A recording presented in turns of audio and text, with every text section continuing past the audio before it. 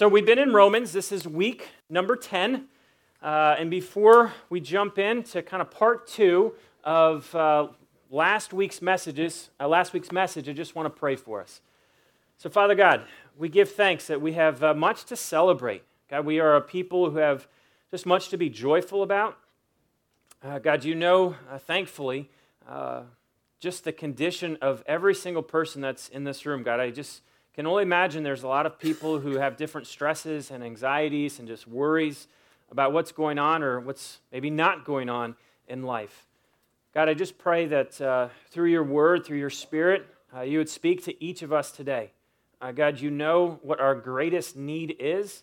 And God, I just pray that you would meet that need. You would meet us in this very place today. God, as we continue walking through a very exciting but somewhat challenging text in Romans chapter 3, God, I pray you would just give us wisdom. I love how Scripture just teaches that when we need wisdom, to ask you who gives generously to all without finding fault. So God, this morning, would you just give us great wisdom to understand you, to know you, so that we would relate and walk with you. God, if there's someone here who just has yet to begin a relationship with you, I just pray that today would be the day where they begin that journey. And God, if there's folks who have been on that journey for some time, I pray, God, today would be a great encouragement to keep pressing on and to walking with you. So Jesus, we commit ourselves to you in this place today, and we pray that in Jesus' name. Amen. All right, so quick question. If you would, think of the last thing that someone did for you that you really appreciated. Okay, don't overthink it. Just what comes to mind. Something that someone did for you, like for you personally, that you just walked away, or when you were thinking about it, reflecting upon it, you're like, wow, I genuinely appreciate what that person did, or maybe it's something that person said. Now, hopefully you have something in mind. I just asked the second follow-up question is, why that? Why are you thinking of that particular instance? Maybe a spouse did something for you, a friend, a coworker, whatever it may be. Not only what is it, but why is it that you're thinking of that very thing? Now, I won't ask you to raise your hand, but I'm guessing that there's a handful, probably a lot, who are thinking, I'm not actually sure nothing comes to mind. And I wonder if nothing comes to mind because we kind of operate under this principle of, that was nice what they did, but I could have done it and probably could have done it a lot better. So when we think about appreciating something and someone does something, says something, sometimes our reaction can be like, yeah, that was a cute attempt, but I could have done it much better. I know for me personally, the things that I appreciate the most are things that I know that I could not do for myself. Is that true for you? The things that you could never do on your own, and when someone does that for you, you stand relatively amazed of, wow, I could never have known that, had that, gone there, if that person had not done whatever they did for me. I know for me, I see it every single day when I drive up to my house. My house is not my house. There is no way that I could have gotten a piece of property in the state of Massachusetts unless someone came alongside my wife and I 5-6 years ago and said, we want to help you. You can't get into a house by yourself, so we want to help you. Every day I'm reminded, and this is a good thing. This is a good thing that, you know what, this is not mine. I would not have this unless someone intentionally came alongside our family and said, I want to help in this way. When I consider people in this church who serve and do a variety of different things, I'm so thankful that they do that because I couldn't. And if they weren't, there'd be a huge void. There'd be a gaping hole. We appreciate that which we know we could never do on our own. Now, why I'm pressing this at the beginning is until we fully understand our prediction with God, meaning where we are in relationship to God, until I fully understand exactly my situation is with God, I will not fully appreciate all that God has done for me. And I think one of the things that today we're just going to cover, surprise, just a few more verses in Romans chapter 3. I'm okay with just doing a couple verses right now because according to some really great scholars like Martin Luther, these few verses are the most key important verses in all of Scripture. So I think for us it's important that we just sit in this section for a time.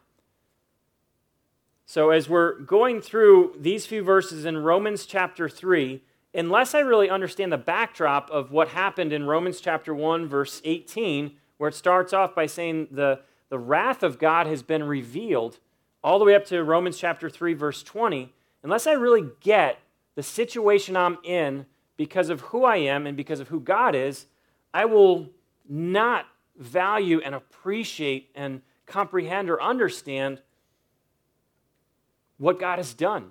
How many people have ever called AAA? Okay? How many people call AAA every day? Anyone? 4 times a year. 4 times? Really? Wow, that is good tidbit to know. That's not in the, certainly that's in the fine print somewhere. Let it be known, you can only call AAA 4 times a year before it's extra. But point being, it's a good chance no one's calling AAA every single day. I ran out of gas. I locked my keys in the car. This won't, like we don't do that. And I think what happens, because we don't fully understand who we are, therefore we don't completely understand and appreciate who Jesus is and what Jesus has done, Jesus, at some level, just becomes the AAA guy. When I get stuck, when I can't get started, when I've lost something, I call upon Jesus. It makes sense. He's the guy who fixes everything. But when I don't need fixing, I don't go to him. Jesus, the Son of God, who came, did not come so that we would see him or understand him as the AAA guy. When I fully understand who I am and who God is, then I will begin to just be so blown away and blessed that because of Jesus, my standing, my predicament with God has changed. Meaning I no longer am under or face the wrath of God because of what Jesus has done. So if you have a Bible, we'll put it up on the screen, but if you have a Bible and want to follow along, this is Romans chapter 3. But now, starting in verse 21, but now a righteousness from God apart from the law has been made known, to which the law and the prophets testify. This righteousness from God comes through faith in Jesus Christ to all who believe. There's no difference, for all have sinned and fall short of the glory of God and are justified freely by his grace through the redemption that came by Jesus Christ. Last week, we focused on what was going to be 7, but I stopped at 6, what I just called crucial truths in these few verses. Now, if you have a bulletin, I've got a sheet that lists all 7 truths that are coming from these few verses. And the first 6 were simply, number 1 was the source of righteousness is rooted in God, meaning I can't boast before God. Righteousness is rooted in God and it's coming from God. Number 2 was the righteousness of God comes to us through faith in Jesus Christ. I can't perform for it. I can't work for it. It comes through placing faith in Jesus. Number 3, the righteousness of God is for all. Is for all who believe. Not just have this kind of loosey-goosey belief in God, but have a conviction, have a firm faith or belief in Jesus, who he is and what he's done. Number 4, all have sinned and fall short. We all need God's righteousness because all have sinned and fallen short. Number 5, to those who believe, okay? All are justified. I love this picture of justification is I'm not growing in righteousness. I'm not trying to figure out how to be righteous. If I place my faith in Jesus, I am declared righteous as if I had never sinned before. Why? Because Jesus is righteous. Number 6, all of this is by the grace of God. That is a powerful, transformational truth. All of this is not because God looked at me and said, wow, what an amazing man or woman you are. I'm going to do this for you. all of this, despite us being sinners, rebelling against God, God demonstrates, reveals, provides a righteousness for us by his grace. Now, today, we're going to pick up at number 7, and the seventh truth, as I've written down, is Jesus Christ is the Redeemer who brings redemption. Now, if you were to look at verse 24 again, and are justified freely by his grace through the redemption that came by Christ Jesus. The seventh and very important truth, Jesus Christ is the Redeemer. Okay, so he's not just a Redeemer by title, he's a Redeemer by function. He's a Redeemer who redeems. There's lots of people who have titles, lots of kings, but they don't act very kingly. Lots of people who have a title of maybe a husband or a wife, but they don't act like a husband or a wife. Jesus is a Redeemer who functionally redeems. Now, I know redemption is not like part of our modern day vernacular. We don't walk around talking about this idea of being redeemed or redemption. How many people ever sold something in a pawn shop? No one? In all your AAA experiences, never had to go to a pawn shop to, all right. Well, neither have I. So this is not going to really work, but the idea behind a pawn shop is simply if you need cash and you have something of monetary value, you go to the pawn shop and say, I'm going to give you my watch, but I want you to hold my watch, and the owner of the pawn shop will agree to a set time, whether it's a week, whether it's 2 weeks, whether it's 2 months. There's an agreement of how long he will hold it before he's got permission to sell it.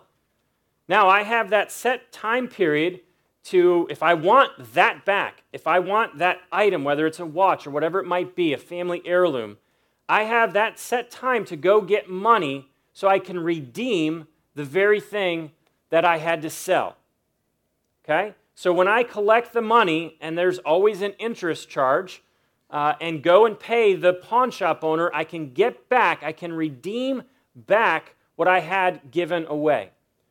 Okay, so pawn shop, that's one way of understanding redemption. Now, at least in the first century, people would have understood redemption through really one primary way, through slavery. Now, in the first century, there was a few ways, 3 in particular, that you would fall into slavery. Slavery in first century looked nothing like 19th, 20th century slavery, okay? Or 16th, 17th, 18th century slavery, actually.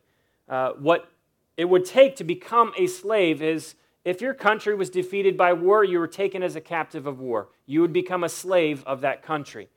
If a raiding party came into your town, to your village, completely took it over and took you as part of their raiding party collection, as it were, you would become a slave of whoever raided that area.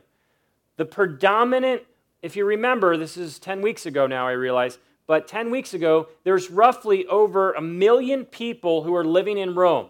Over 500,000 people were in slavery. Over half of Rome was enslaved. And why they were enslaved is because they didn't have chapter 11, they didn't have chapter 13, where if you are so indebted, you couldn't just throw your hands up and say, chapter 11, I can't pay it back. It didn't work like that. What would happen is, I don't have the money, but I'll sell myself. And if it's a big debt, I'll probably have to sell myself along with my entire family. Now, how redemption would work, say you got a really nice cousin named Jack. Jack is a pretty wealthy guy, and he happens to like you. He catches wind that his buddy, his cousin, is now enslaved to whoever owns him, whoever he was indebted to. So Jack, this great cousin, comes along, talks to the owner, and says, what is your price? He says, my price is X amount of dollars. Jack gets the money and says, here is the money. This man is now redeemed, meaning this man is set free. And that's the big point of what I want us to understand about Jesus is Redeemer who brings redemption. Redemption means I am set free. What Jesus has done is he has set me free. Now, some of us might be thinking, probably, I'm not a slave. Like, I don't need to be set free from anything. I'm not in bondage to anything. Jesus, interesting enough, was having this conversation with the Pharisees, talking about how they were enslaved. They were in bondage. They're like, we're Abraham's kids. We are not in bondage. We are free men. And I love Jesus' response in John chapter 8, verse 34. Jesus replied, I tell you the truth, everyone who sins is a slave to sin. Jesus is a redeemer who redeems, meaning because all of us have sinned, that's what Paul said in Romans 3:23, because everyone has sinned, everyone is a slave to sin. Because everyone is a slave to sin, we need a redeemer who functionally can redeem us. And this is what Jesus does. When it says in verse 24, Jesus Christ is a redeemer, provides redemption, he's not just a redeemer, but he redeems each of us by paying the redemption price, which was his life. This is a great picture of redemption. Jesus does for us what we could not do for ourselves. That's kind of the heart of redemption, is I can't save myself. I can't get myself out of this debt. I can't get myself out of this situation. So Jesus does for us what we could not do for ourselves. He redeems us. If a slave could, get himself out of that situation, he wouldn't be a slave. He needs a redeemer. Now, that's the seventh truth, is that Jesus is a redeemer who redeems. I had two questions that I wanted to ask before I moved on to verse 25 and 26. And the two questions really are this. Number one is, what does a redeemed man or woman look like? If you are redeemed, you've met the Redeemer and Jesus has redeemed you, meaning set you free, what do you look like? Now, I struck out with my last question about the pawn shop. How many people have seen Les Mis? All right, thank you. Whether in the movies with Liam Neeson, did a great job as a musical. Les Mis or read the book, is a phenomenal portrayal of what a man who has been redeemed looks like. Wanted to read a very quick excerpt. Book, Les Mis. And I won't even take the time to explain the whole story, but how free out of jail, and he comes and he finds safety, refuge in the home of a bishop. But in the middle of the night, his money, he decides to stay.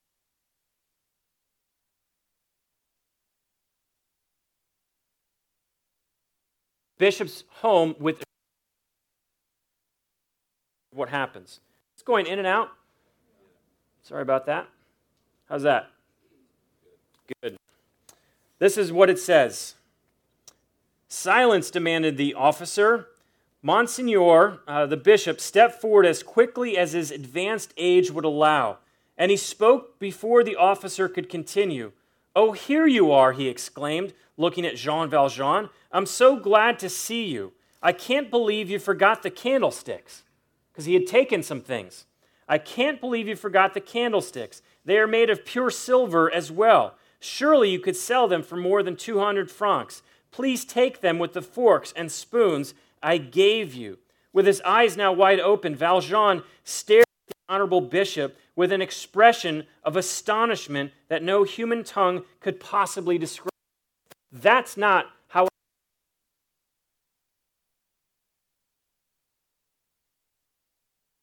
and ready to faint. The bishop leaned closely, meaning the in his this man has not stolen anything from me. I've given him everything.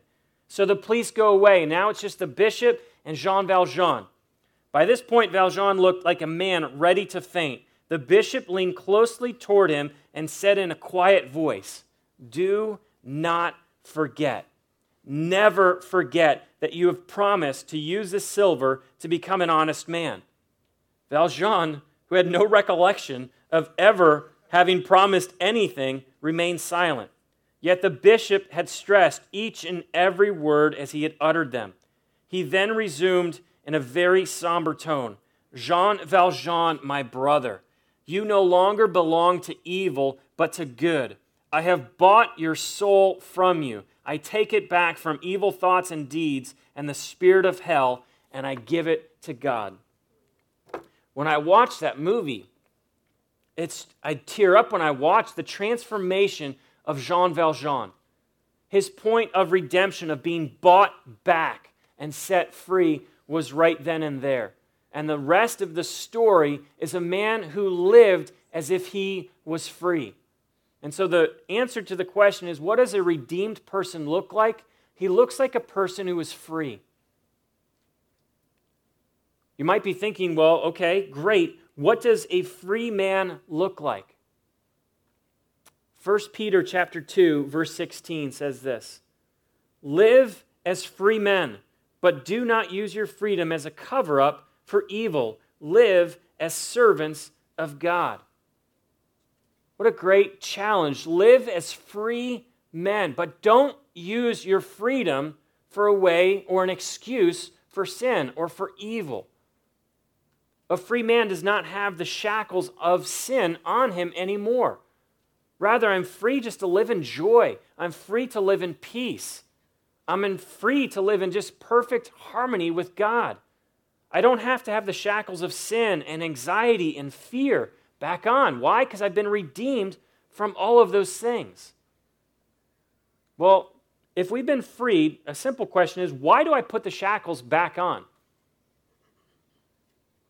And I think what Paul is teaching here is a pretty simple principle, and Peter reiterates this here. Live as servants of God. When I get confused who I serve, when I've lost sight of who I'm serving, I start serving myself. The shackles are back on when I start serving myself.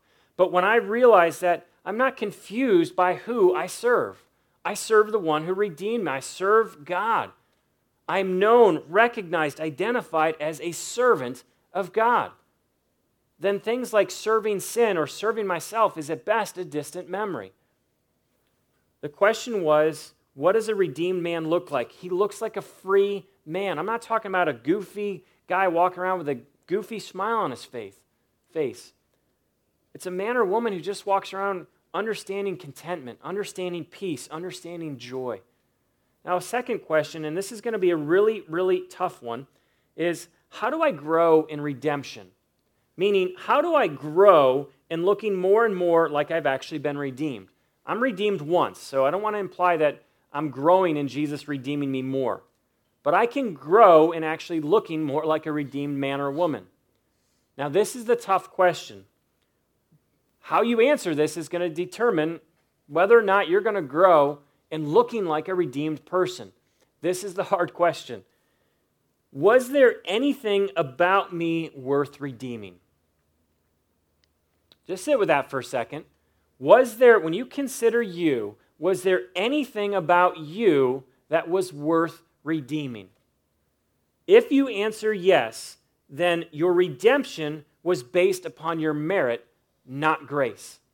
If there was something within ourselves, some beauty, some characteristic trait, where God looked and said, yes, that person has this, I'm going to redeem them because of that. God is now obligated to redeem because of some inherent quality you have.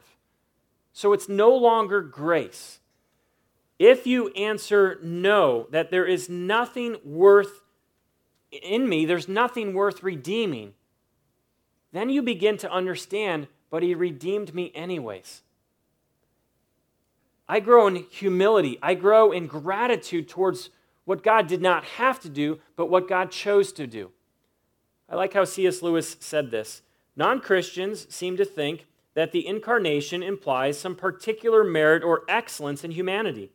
But of course, it implies just the reverse, a particular demerit and depravity. No creature that deserved redemption would need to be redeemed. Does that make sense? No creature that deserved redemption would need to be redeemed. He goes on to say, they that are whole need not the physician. Christ died for men precisely because men are not worth dying for, to make them worth it. If I answer yes, I've nullified grace. But if I answer no, I now am growing in humility. There is nothing that God looked and said, that Michael Davis, I'm going to redeem him. I can't wait for him to get into heaven. It's going to be so much brighter. That's not how it worked. There was nothing inherently in me, around me, with me, where God said, he's redeemable. But he chose in his Son to redeem me. Knowing that stirs in me just humility and gratitude rather than a hard heart and a proud heart. Now, we're just going to do 2 more verses. Now, the 2 verses are some of the most theologically challenging verses, I think, in all of Scripture, because it asks the question, if God has provided a righteousness for all of mankind, everyone here, there's 2 questions that we need to have an answer to of why did he do it and how did he do it? Okay, so these are the 2 questions, the remaining part of our time. I'm going to focus on why did God do all of this, meaning provide righteousness, and specifically, this is Romans chapter 3, verse 25 through 26. God presented him, this is answering the how and the why. God presented him as a sacrifice of atonement through faith in his blood. He did this to demonstrate his justice. Okay, I'm kind of getting to the why. He did this to demonstrate his justice because in his forbearance, he had left the sins committed beforehand, meaning before Jesus, unpunished. He did it to demonstrate his justice at the present time, so as to be just and the one who justifies those who have faith in Jesus. The very quick answer for the why is, why did God do all of this? To demonstrate that he's a just God. Answer of how did God do this? He presented Jesus as a sacrifice of atonement.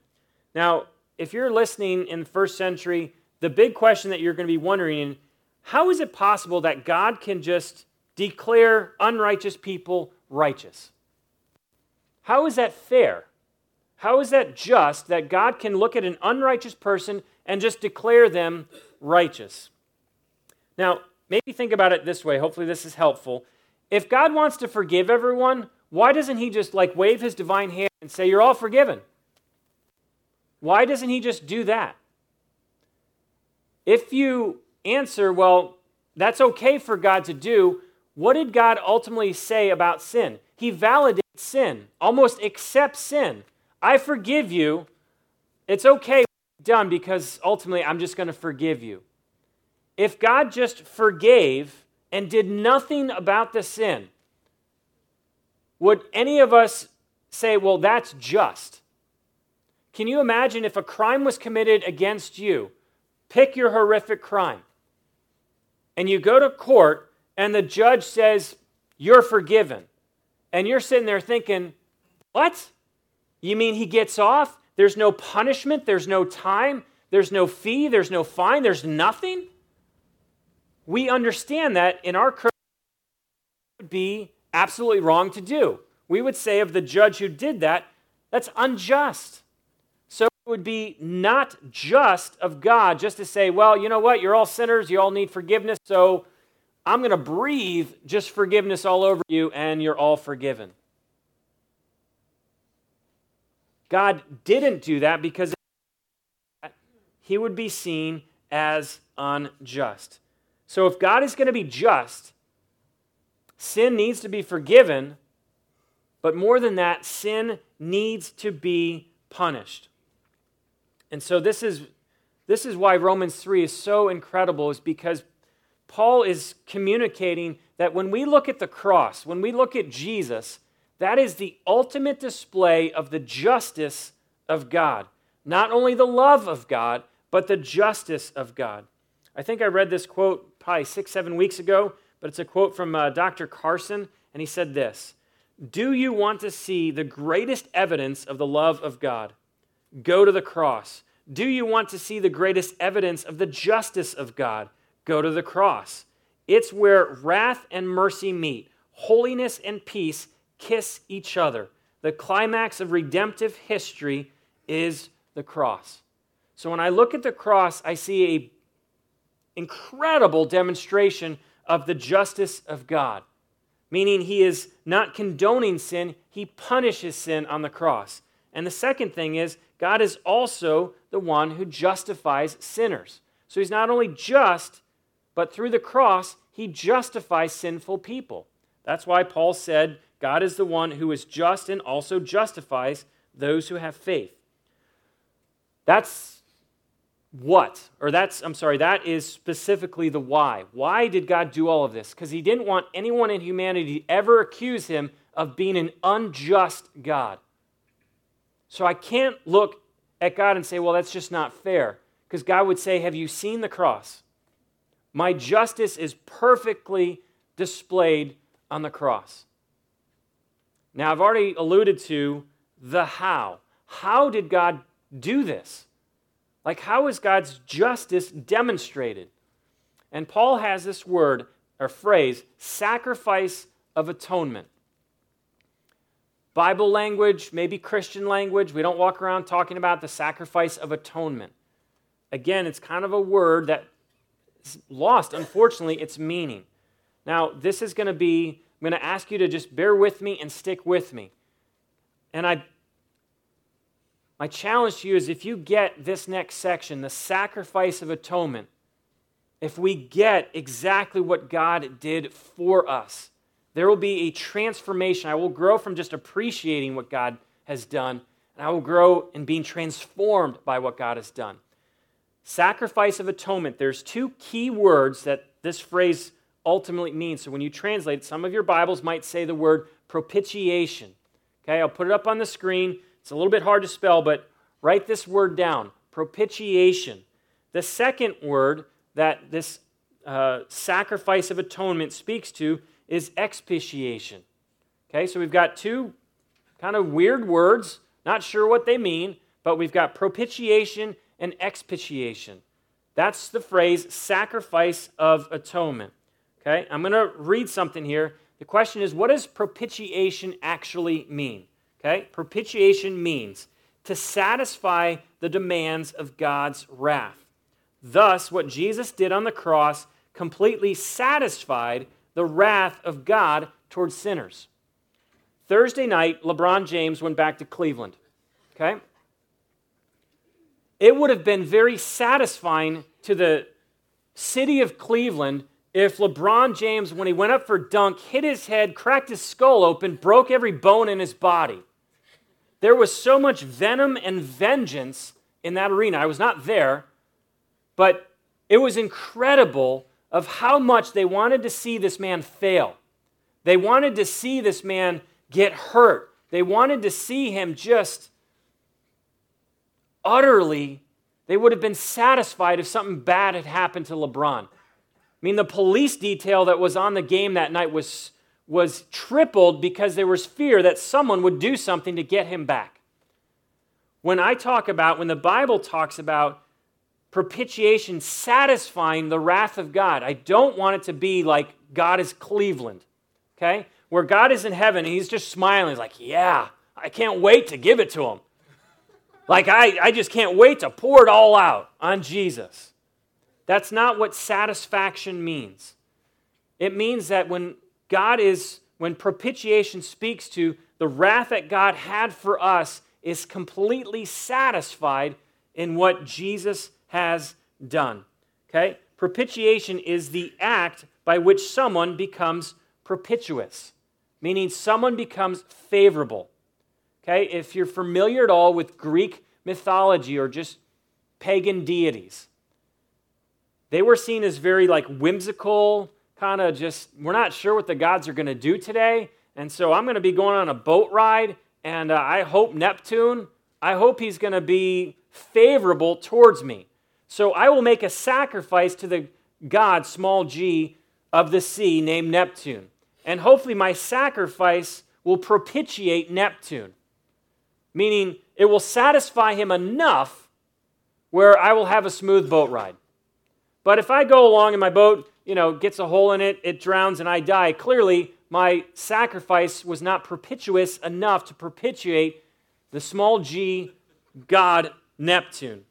Now, the huge difference between pagan Greek mythology understanding of propitiation is the human being offers a propitious sacrifice to appease the god, hopefully to find favor with that god. I'm doing something and hopefully to find favor with the god. Now, what the Bible teaches about propitiation, please stick with me, is this. God the Father sets forth Jesus as the propitious sacrifice in order to make himself favorable towards those who believe. The simplest way that I can say this is we are saved by God from God. When we look at the sacrifice of atonement, what God has done is God has saved us from him. I want, hopefully this is going to sink in and you're going to be like, wow, this is what God has done for me. I deserved his full weight, his full wrath, and what God has done in Jesus Christ, what Jesus has done is satisfied the full weight, full wrath of God.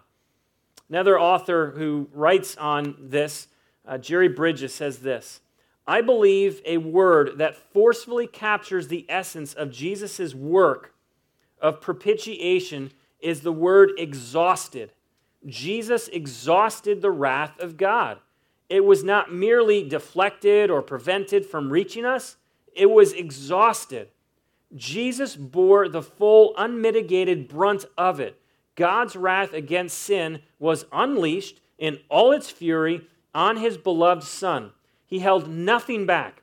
Christ exhausted the cup of God's wrath. For all who trust in him, there is nothing more in the cup.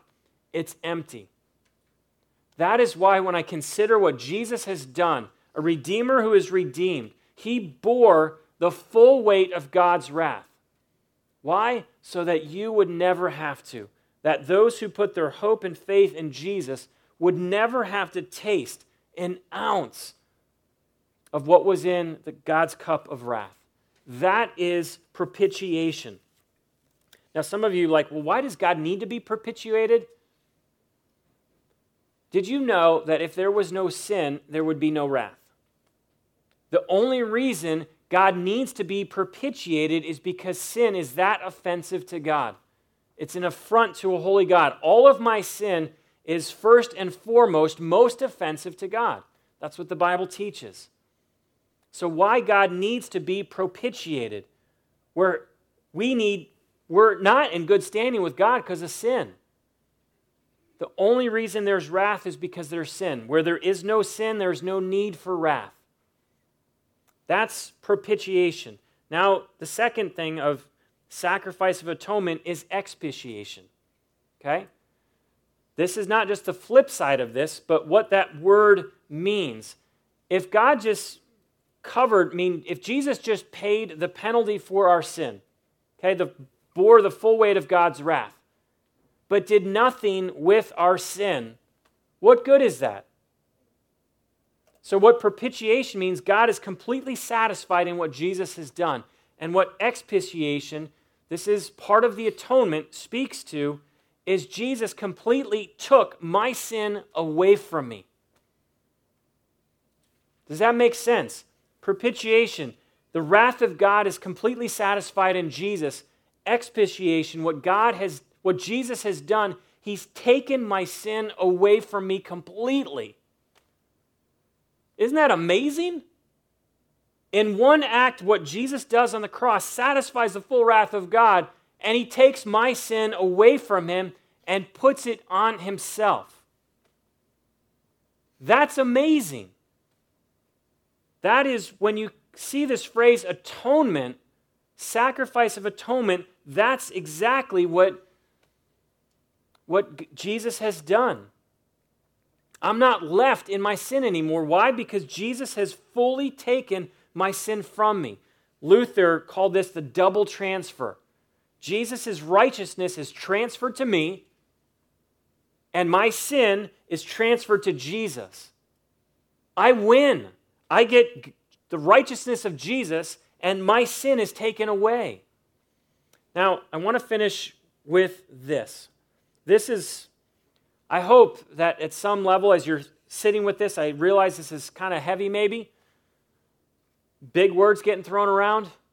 I hope your understanding and depth of knowledge and appreciation for what Jesus did for you will begin to transform you in new ways. Okay, so this is my closing question. If I have been declared righteous, meaning I've accepted Jesus by faith, I've received him. If I've accepted him and God has justified me, meaning declared me completely righteous, why on earth do I continue to do unrighteous things? You ever wonder that? Why do I continue to sin? This is the question. If I'm declared righteous, God looks at me and says, righteousness of Jesus imputed to you, covers you. It's as if you've never sinned before. If that's true, and that's what the Bible teaches about justification, why on earth do I continue to do unrighteous things?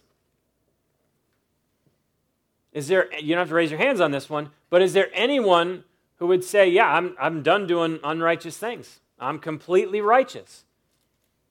I don't think any of us would be that arrogant or boastful or prideful to say we still don't sin. So this is a big one. Why do I continue to sin if I've already received Jesus? And one of the most helpful things to me in understanding this question along my journey is just knowing this very simple truth. I don't have to sin. I don't know if you knew that, but you don't have to sin. Sin is a choice. No one's making me. No one's forcing me. I get that there's temptation. But at the end of the day, I choose to sin. Having this simple knowledge of, you know what? I don't have to sin helps me understand, you know what? Then why am I continuing to choose something that is completely not true of who I am?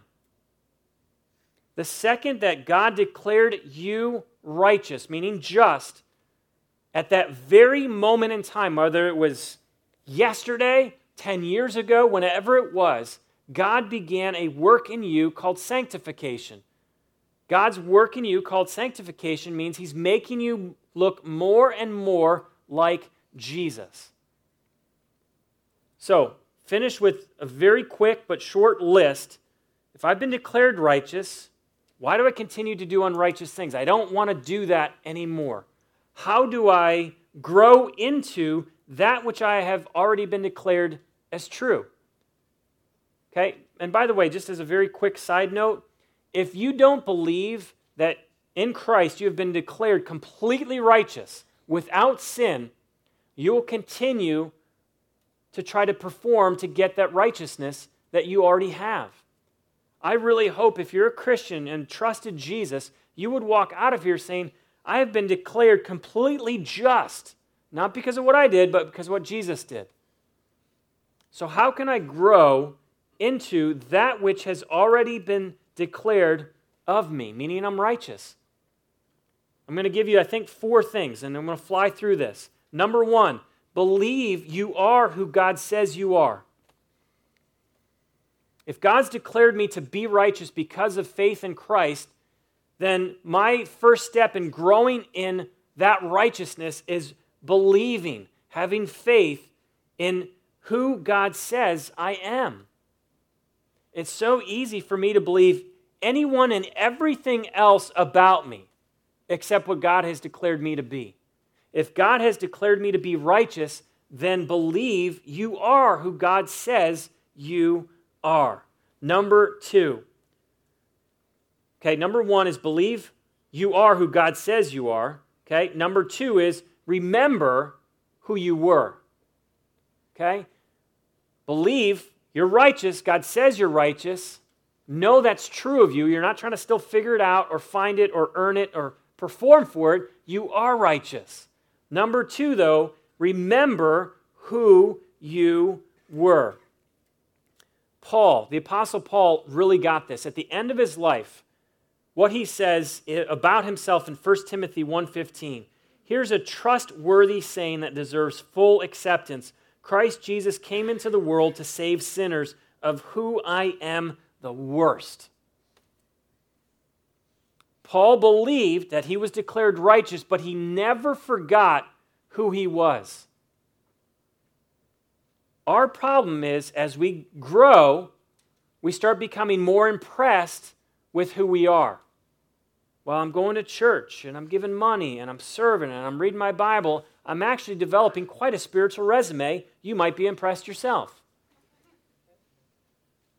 I need to live and operate in who God's declared me to be, to righteous, but I can't ever forget what a wretched, sinner, awful man that I was.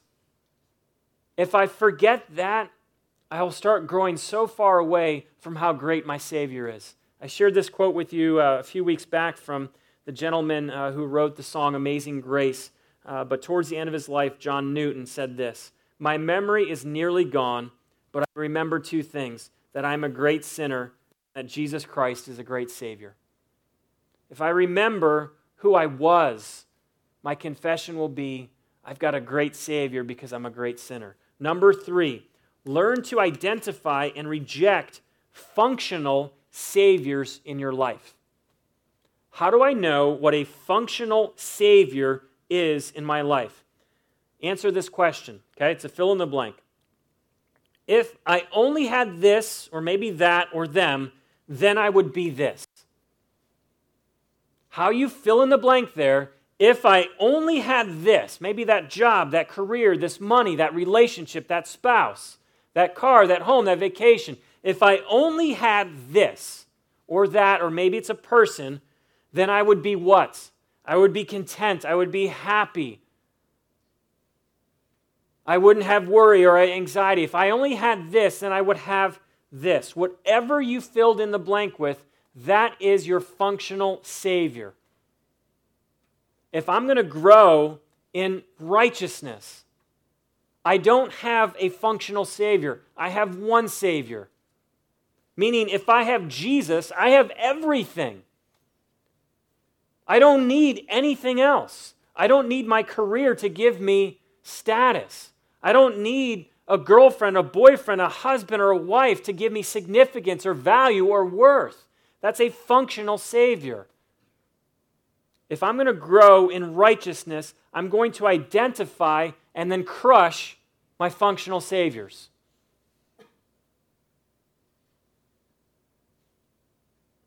Jesus is Savior, capital S. Number 1, believe you are who God says you are. Number 2, remember who you were. If I remember that, I will remember what God has done. Number 3, learn to identify and reject functional saviors in your life. Number 4 is live by faith, not by flesh. Galatians chapter 2 says this, I love this. I have been crucified with Christ, and I no longer live, but Christ lives in me. The life I live in the body, I live by faith in the Son of God who loved me and gave himself for me. I do not set aside the grace of God, for if righteousness could be gained through the law, Christ died for nothing. I just love this picture. If I'm going to grow in righteousness, I'm done living for the flesh. I'm done living for whatever pleases me. I'm done living for whatever makes much of me. I'm done living with this attitude of it's about me, it's for me. I'm just done. I've died to me. When I met Jesus, I died. And now I am living for him, with him, and through him. That's number 4. I live by faith in Jesus, not by flesh. And the very last one is this, and obviously this is not an exhaustive list, but number 5 just simply says this: submit to God's work of sanctification. Meaning, I believe that God has declared me just. God has declared me righteous. But I also believe that the Bible, Paul makes crystal clear in the New Testament that when I was declared righteous, God began a work in me to make me more and more like his Son Jesus. I'm declared righteous in God's eyes, but now, until I meet God face to face, it is a journey of growing in the righteousness of how God sees me. And the 3 ways that I specifically know how to grow in that righteousness is Scripture. If I'm not in God's Word daily, My process of being sanctified is dramatically slowed down. 2 Timothy 3:16 says this, all Scripture, it's God-breathed, it's useful for teaching, rebuking, correcting, and what? Training in righteousness. I need God's word in me. I need God's word speaking to me so that I can continue to be trained in what I've already been declared to be, a righteous one. I grow in this sanctification through Scripture, through the Spirit of God at work in my life. We're going to talk about that in a few weeks when we hit Romans 8. Okay, that's a lie, a few months when we hit Romans 8. And this is a key one, especially for our community. I grow in sanctification through Scripture, through the Spirit of God at work in my life, and through you, the saints. I cannot grow to look and be more like Christ, locked up by myself in my own room, doing my own thing. I need you in my life to challenge me, to love me, to work with me, to be gracious towards me. And by the way, you need me. We need each other. That's why with life groups, we push so hard. Get in a life group so you can grow together and learn together and love together and serve together so we can be sanctified together. It's a hard question of, if I've been declared righteous, why do I do unrighteous things? I just want you to, as you would go from here, know that you don't have to anymore. God's desire and His plan is for you now to grow in the righteousness that He has granted us and given us, declared us to be in His Son, Jesus. I'm going to invite the worship team to come back up. I want us to spend some time praying before you come up for communion. And all I really want you to do is just respond. However God has been, whatever He's been laying on, your heart, whatever He's been speaking to you about today, I guarantee there might be one, if not more, where you're hearing all of these things about Jesus making us right with God. If you're not right with God, and you know that your works towards God is not sufficient, then place your faith and trust in Jesus and be declared righteous today. Some of you, a lot of you have already done that. Now your process is to grow into who God's already declared you to be. And maybe you've got some functional saviors in your life who are killing you. Today, kill them. Obviously, I'm being tongue-in-cheek when I say that, but I'm being also deadly serious when I say if I have functional saviors, meaning things in my life that I think will do for me what God or Jesus has not, those things are ultimately killing me.